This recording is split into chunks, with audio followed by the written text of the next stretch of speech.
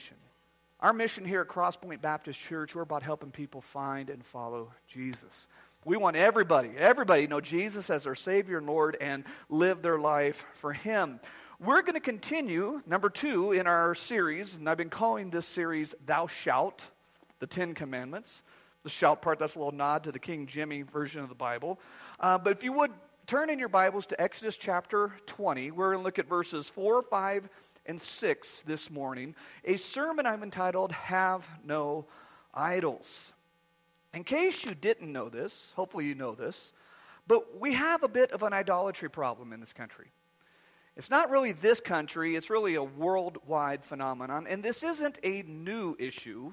This issue is as old as time itself.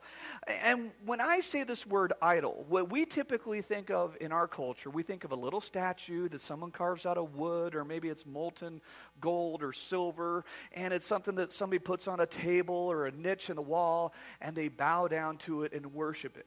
And people do that because they believe that the God that they worship inhabits that idol.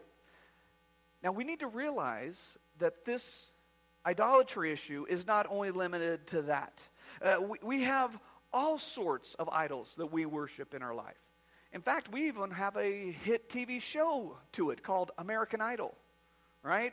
Kind of dating myself with even that illustration. But here's the big idea.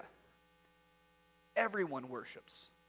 Everyone worships, and everyone worships all the time. Because Buddhists worship, Hindus worship, Christians worship. Even atheists worships. People who are breathing in oxygen and expelling carbon dioxide, those are the ones who are worshiping.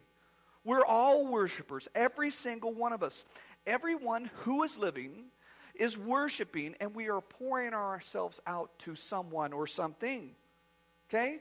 The reason why we do that, because that's what we're made to do.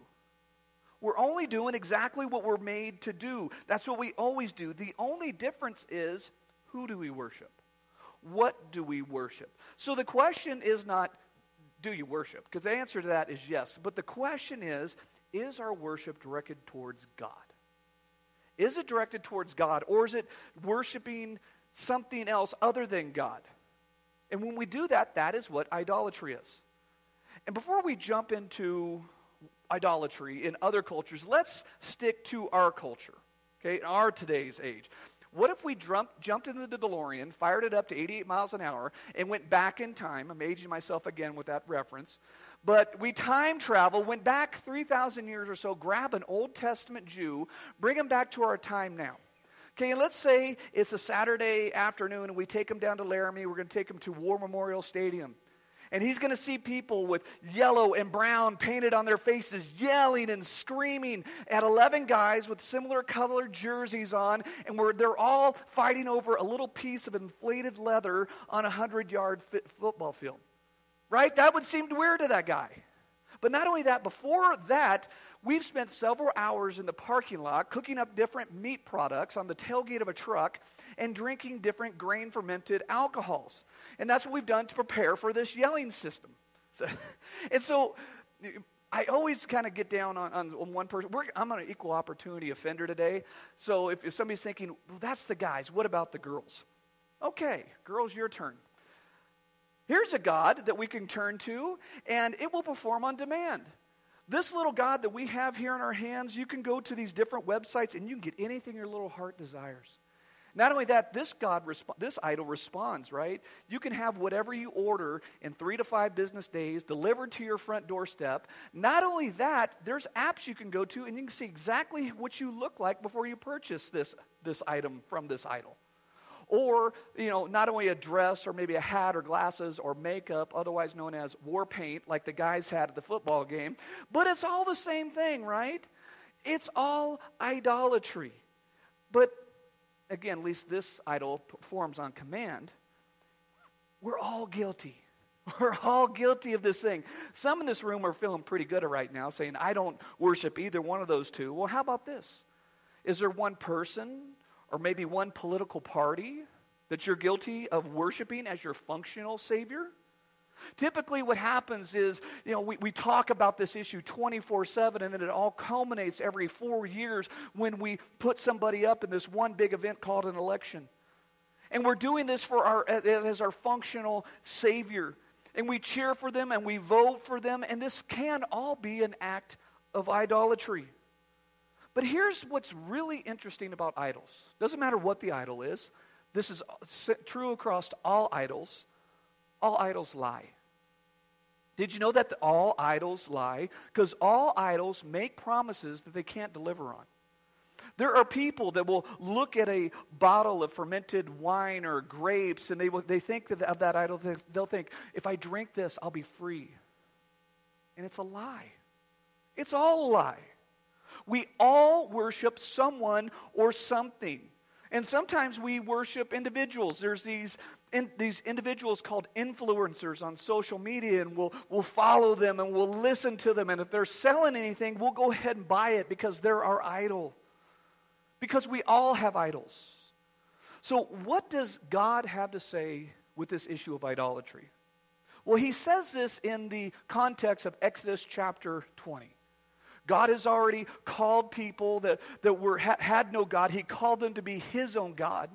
And he freed them from slavery. And he brought them out of the slavery of Egypt. And he's called them to a family meeting. Because the family of God are not acting real godly. They're committed adultery, and they're lying, and they're stealing. And so what God does is he essentially calls a family meeting. And so God is going to talk to his people. And he talks to his people through a man named Moses. And through Moses, he gives the 10 commandments. The first commandment, no other gods. You shall have no other gods. And that is the most important commandment. And the second commandment is to have no idols. So the first and most important thing is we are to have no other gods, and how we worship that God is very important. With that, let's read Exodus chapter 20, verse 4. It says, "You shall not make yourself a carved image or any likeness of anything that's in heaven above, that is in the earth beneath, that is in the water under the earth." Okay, so the first 2 commandments are the most important commandments. That's why they come first, right? This is really going to set the foundation for the rest, the other 8 commandments to go, and really the entirety of Scripture. Okay? Who we worship and how we worship are exceedingly important. Okay? It's not just enough to have the right God. We need to have the right God, but we have to have the right God and worship him in the right way. Because if you don't do this, you can have Jesus as your Savior and at the same time be acting and living like the pagans, committing adultery and still living in the slavery of sin. So it's about having the right God and worshiping him in the right way. So here's what God is saying in Exodus 20, verse 4. He's saying, don't worship anything up there. Don't worship anything over here on the earth. Don't worship anything under there. Don't do any of that. Idolatry is what we do when we try to bring God near to us. Okay? It's finding someone or something that acts like a mediator to get us closer to, or at least feel closer to. Oh, Pastor John's talking about his feelings, but that's what we do. Okay? It makes me feel closer to God, so then it must get me to God. So in doing so, this is what we do. We open up the door to Satan and the demons. Because Satan is very much willing to give us a counterfeit God. Okay? He will do that in any form he needs to. So here's what's happening. If you're buying, Satan's selling. Whatever the case may be. And so here God says there's one God. Worship me. Worship me alone, and don't think anything or anyone is going to get you closer to me. There are 2 reasons, theologically speaking, why we don't worship created things. And when I say worship, I mean, this is what I want you to think about. Think about where your time goes. Think about where your talent goes. Think about where your money goes. Think about what you pour yourself into. 2 reasons we don't worship idols. Number 1 reason, we are made in the image of God. We, men and women, we are made in the image of God. And so we don't worship idols because we are the image of God. Genesis chapter 1, verse 27. It says, so God created man in his own image. In the image of God, he created him. Male and female, he created them. You see, God is spirit, and so he made men and women to reflect his own image. That's what worship is. Worship is reflecting the goodness of the God of the Bible. And so how it works out when we love, when we forgive, when we do unto others and expect nothing in return, that is a form of worship. Because we're reflecting the character of God. And God made us, and that's what worship is. And some of you are thinking, well, I thought worship is when we sing songs. Worship is the first 15 minutes of this service where we all stand and there's music, lyrics up on the screen, and we all sing. That is worship, but that is not limiting that's all worship is. It is so much bigger than that. Okay? So when God says, don't get an image, he's saying, be the image that worships me. The number two reason, the second reason that we don't worship idols is Jesus is the image of God. Since we don't worship idols, we are made in the image of God, then what is the object of our worship? Who or what are we to reflect? Where do we go? Well, the answer is supposed to be Jesus. You know how in church the answer is always Jesus? Well, this is very true here. The answer is Jesus. We don't worship an image, but rather we worship Jesus, who is the image of God.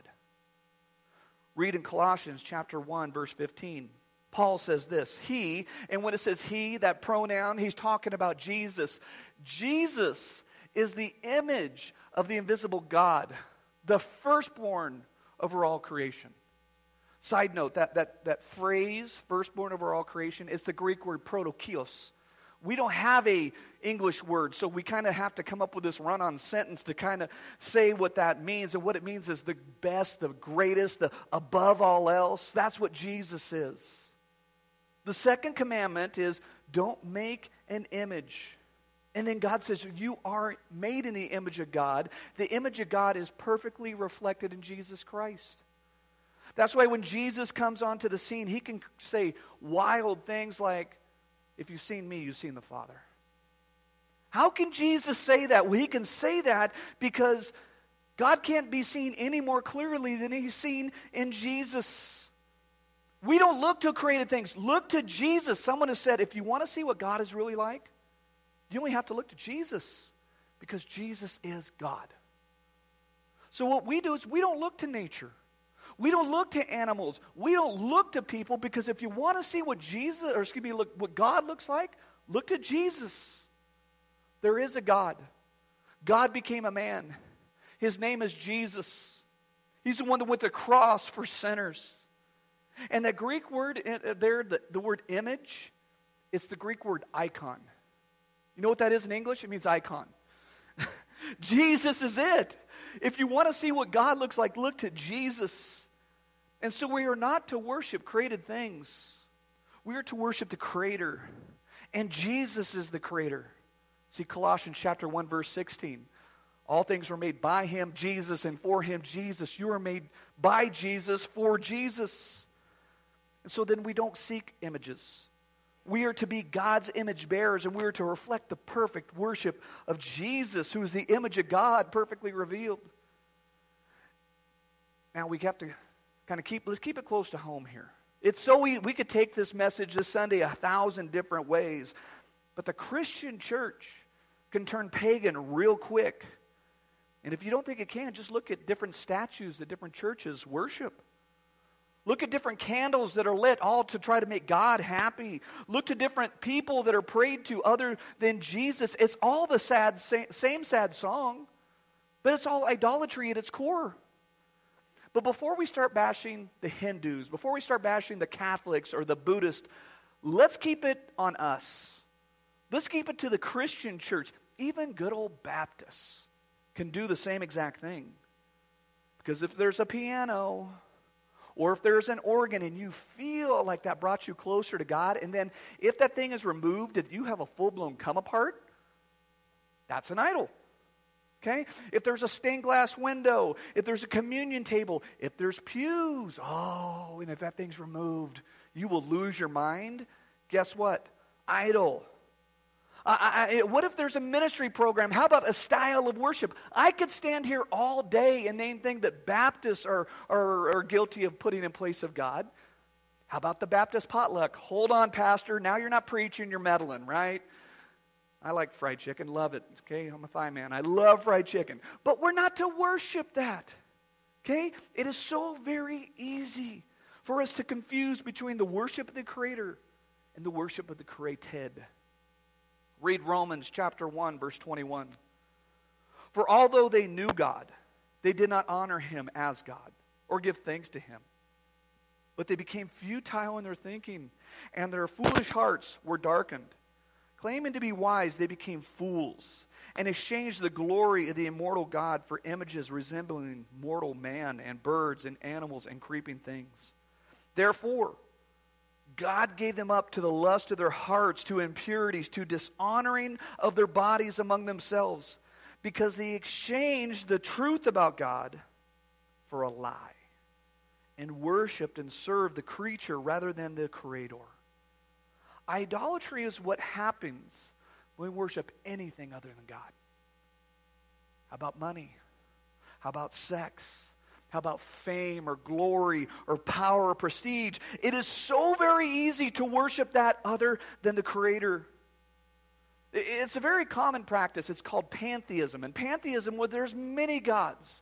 And you're free to choose one or as many as you want. Okay? Very common in the Native American culture. Okay? It's all picking and choosing some other God rather than the one true God. How about this from the radical environmentalists? They'll say things like, we worship Mother Earth. It's not worship of the Father God, right? It is so very common. How about this? You ever heard somebody say, well, I just feel closer to God when I'm up in nature. As if God created the mountains and the trees and the air, but then he didn't create the city. Listen, God made concrete, God made rebar. He also made the knowledge that it takes to put it all together. But the deal is we get used to living in the cities. And so then we think somehow it's different. Now, I'm not saying we shouldn't go camping. I love camping. My wife, not so much. She prefers a flushing toilet and a shower, regular old shower. But here's the deal. God made it all. It's all God's.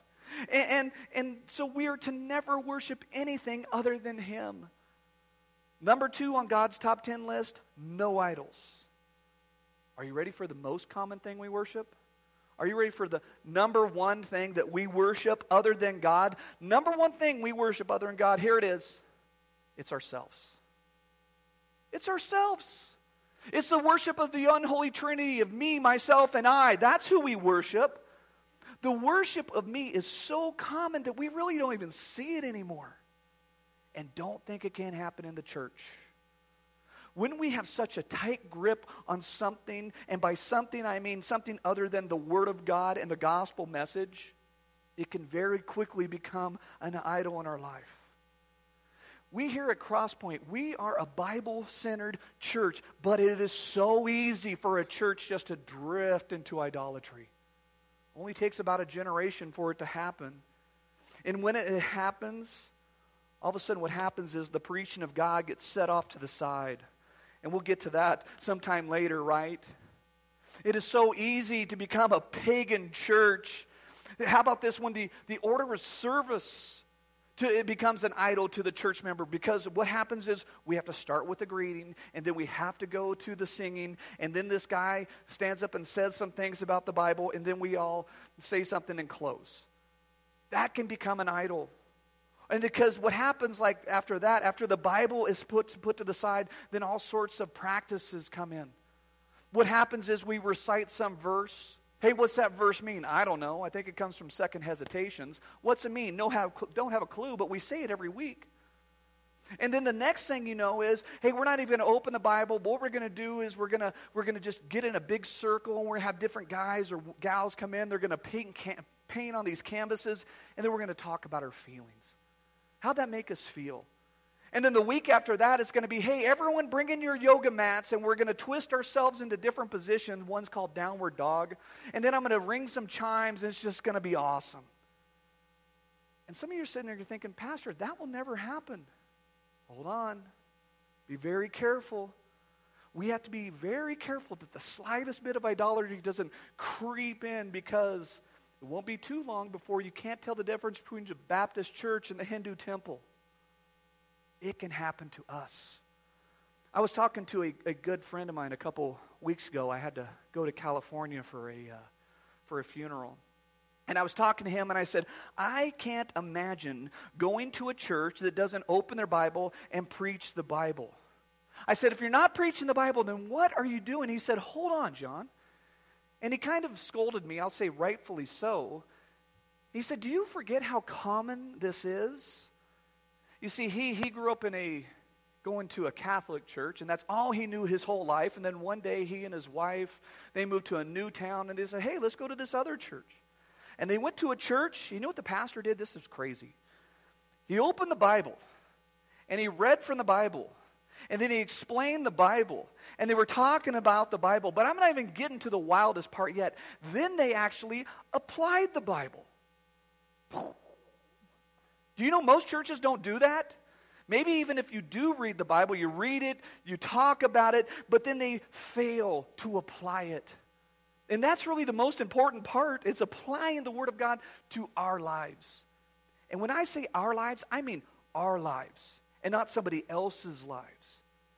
How many times have you been in a church, be honest, I know this is you, you know why? Because I used to be sitting out there too, and I did the same thing, where a preacher preaches the Word, and you think, oh man, I wish old so-and-so was here. This message is all for so-and-so. No, it's not. It's for you. You're the one that message is for. Okay? So before we go and try to apply the Word of God to someone else's life, we need to first apply it to our life. Back to the sin of idolatry. Anytime a church begins to drift away from the preaching of God's Word, it's drifting towards idolatry. And that's a violation of the second commandment. Go to verse number 5. God says, you shall not bow down to them or serve them. And some of you are thinking, well, I worship Jesus. Well, okay, hold on to your hats. Let's closely scrutinize that worship in Jesus. Let's examine that worship to make sure that Jesus is the recipient of your worship.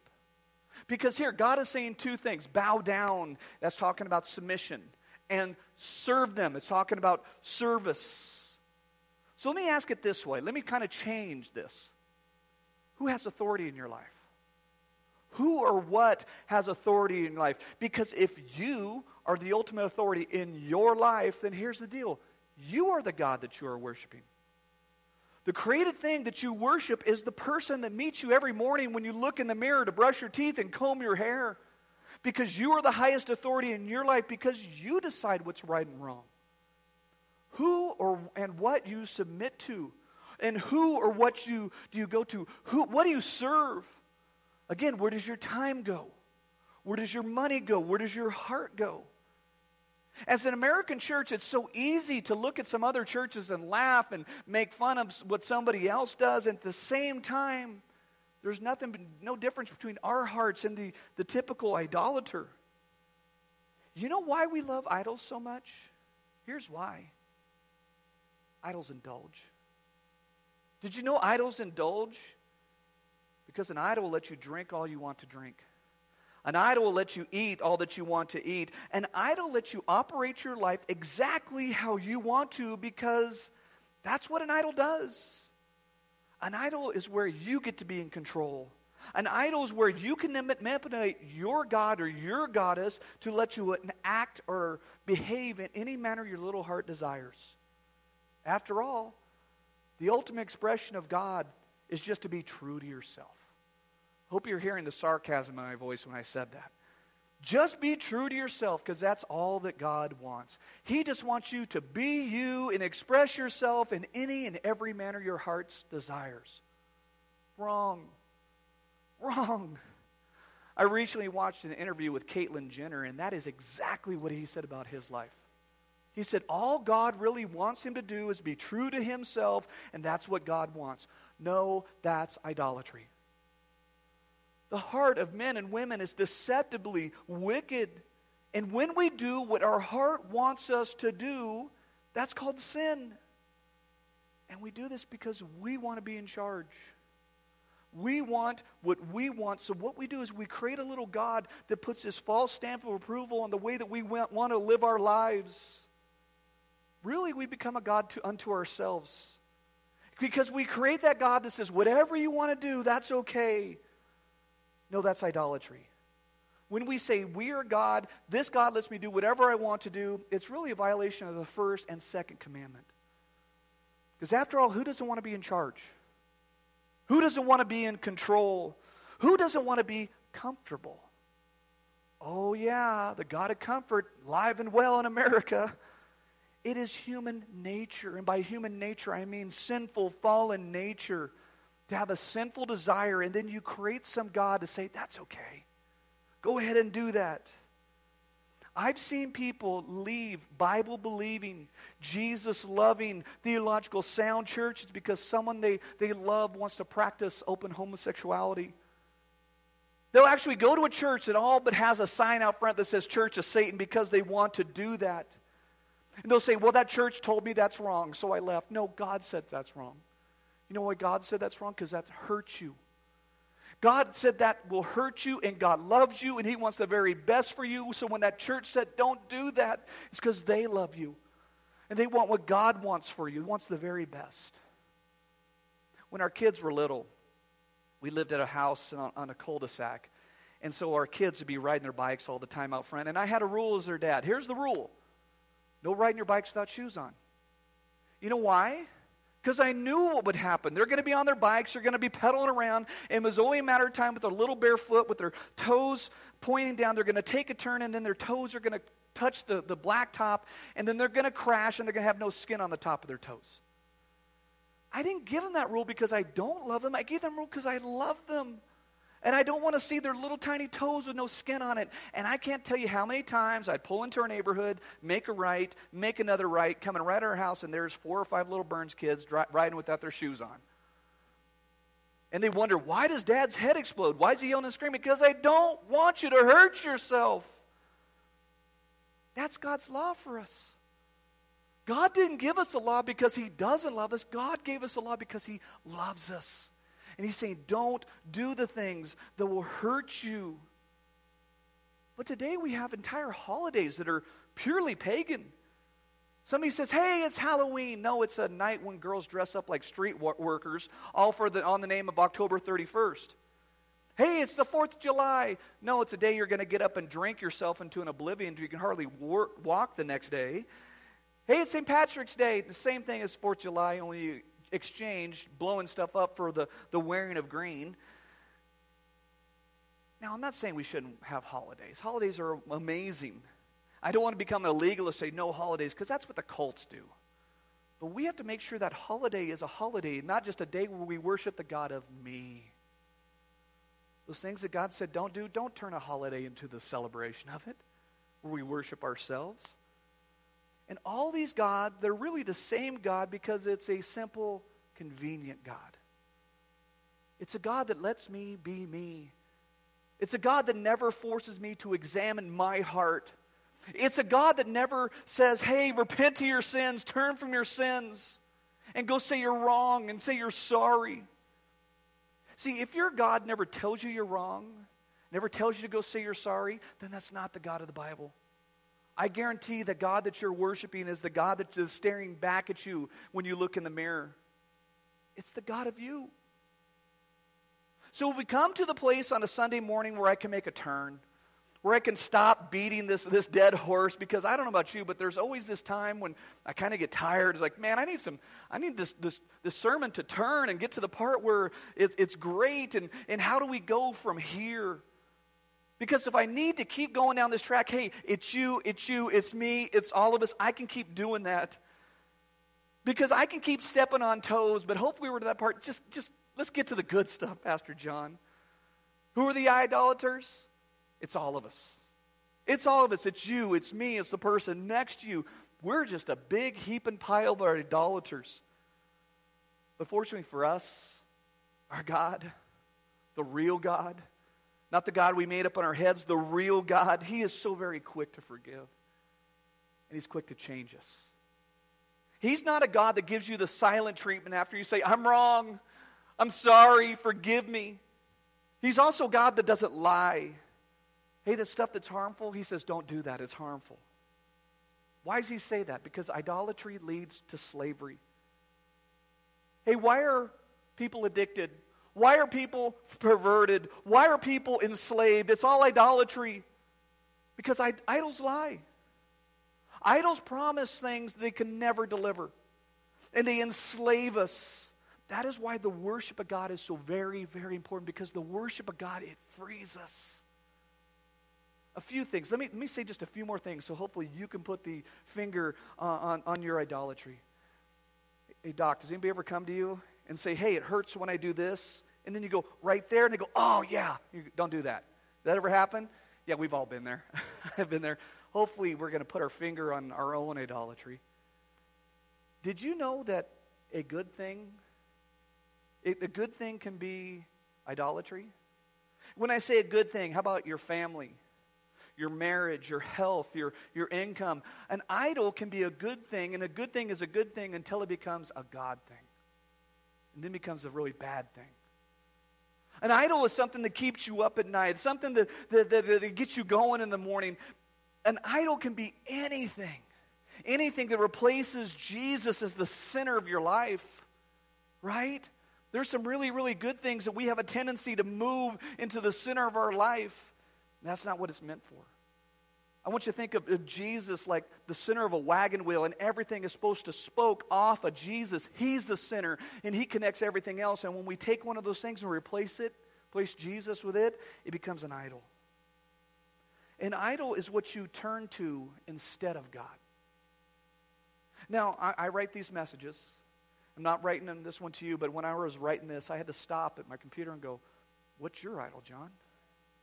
You're going to call all these people out. How about the one in your life? So my point is we're all in this boat together just trying to smash our idols.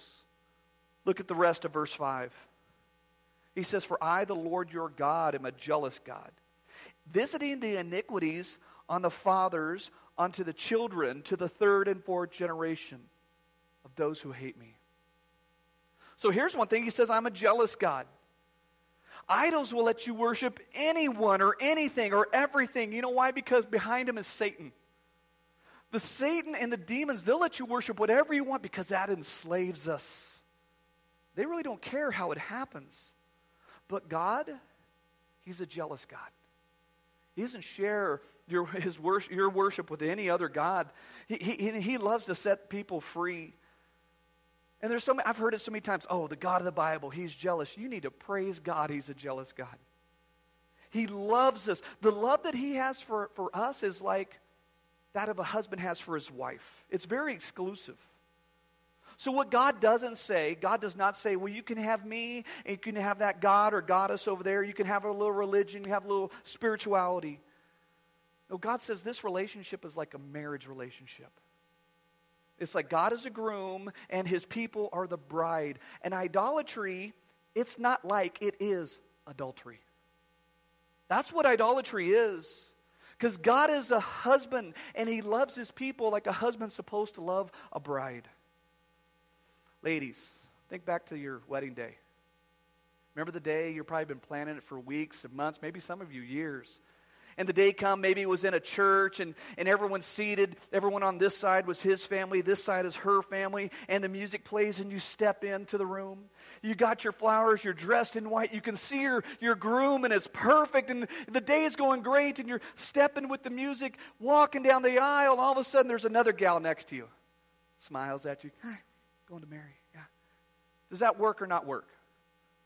Does that work? It does not work, right? That does not. You're like, no way. That is not going to work. Or maybe let's do it the other way. Hey, guys, remember your wedding day? You're probably standing at a place like this. I would have been the guy in the suit with the Bible. And here comes your bride, and she's just gorgeous and perfect, and this is amazing. All of a sudden, another dude steps up right here. What are you doing? We're marrying her. Work or not work? Not work, right? That does not work. But that's what idolatry is. Okay? That's what idolatry is. Did you know there's people that literally do that? And we poke fun at that. We think that's so funny. That's not funny. That's sad.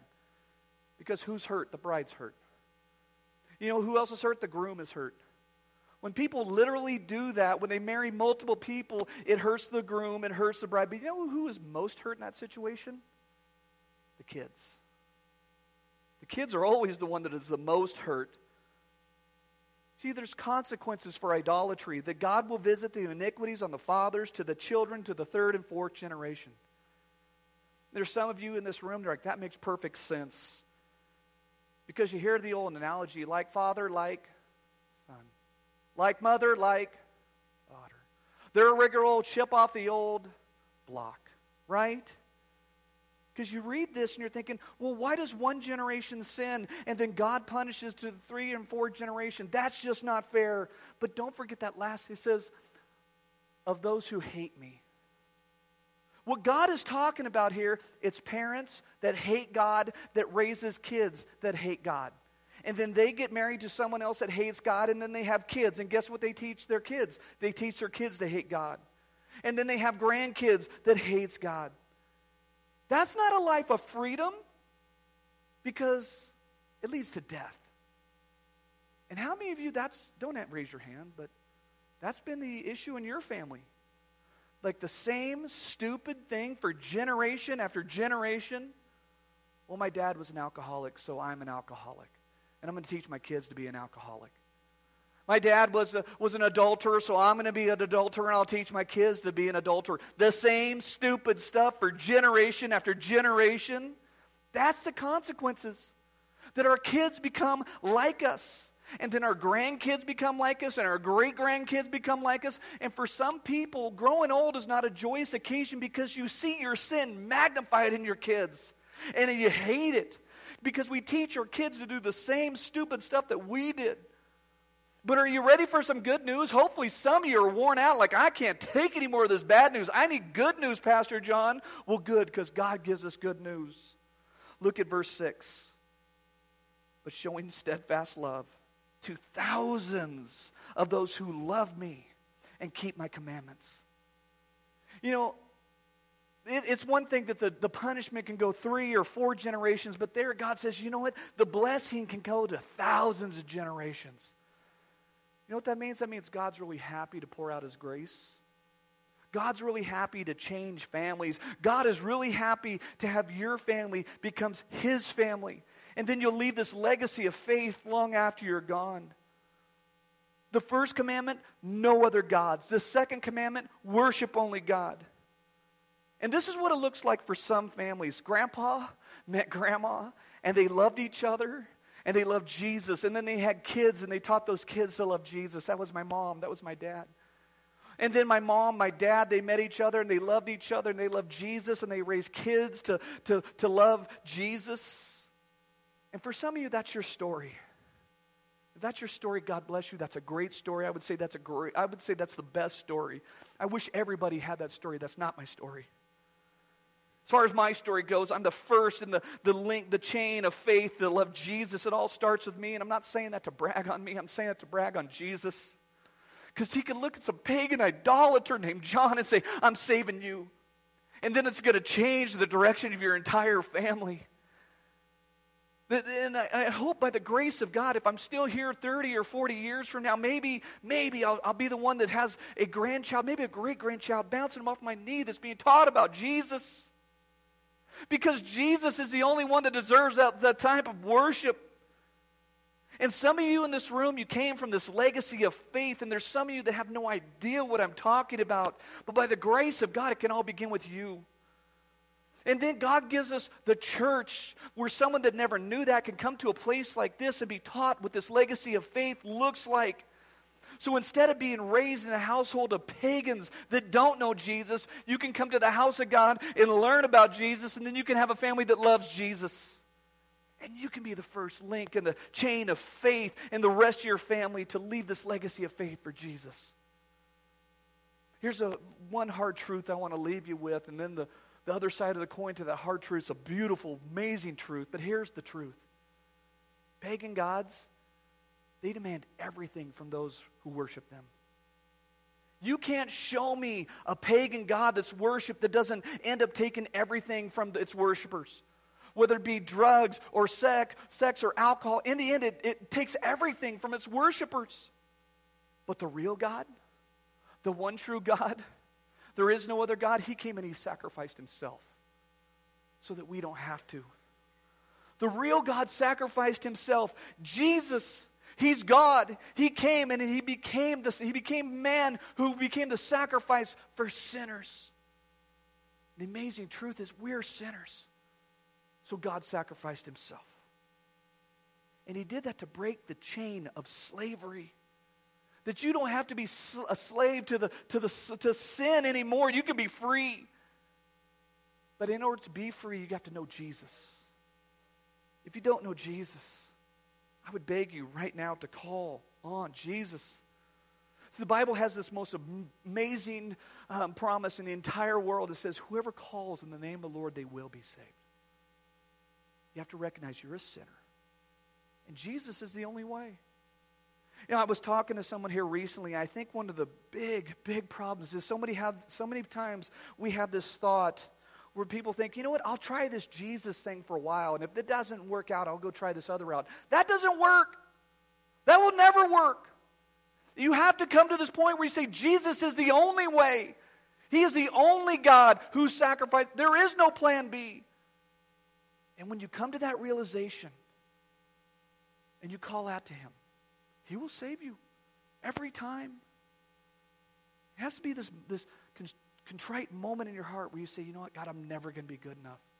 But you're the only God that is good enough, and you came and you died for me.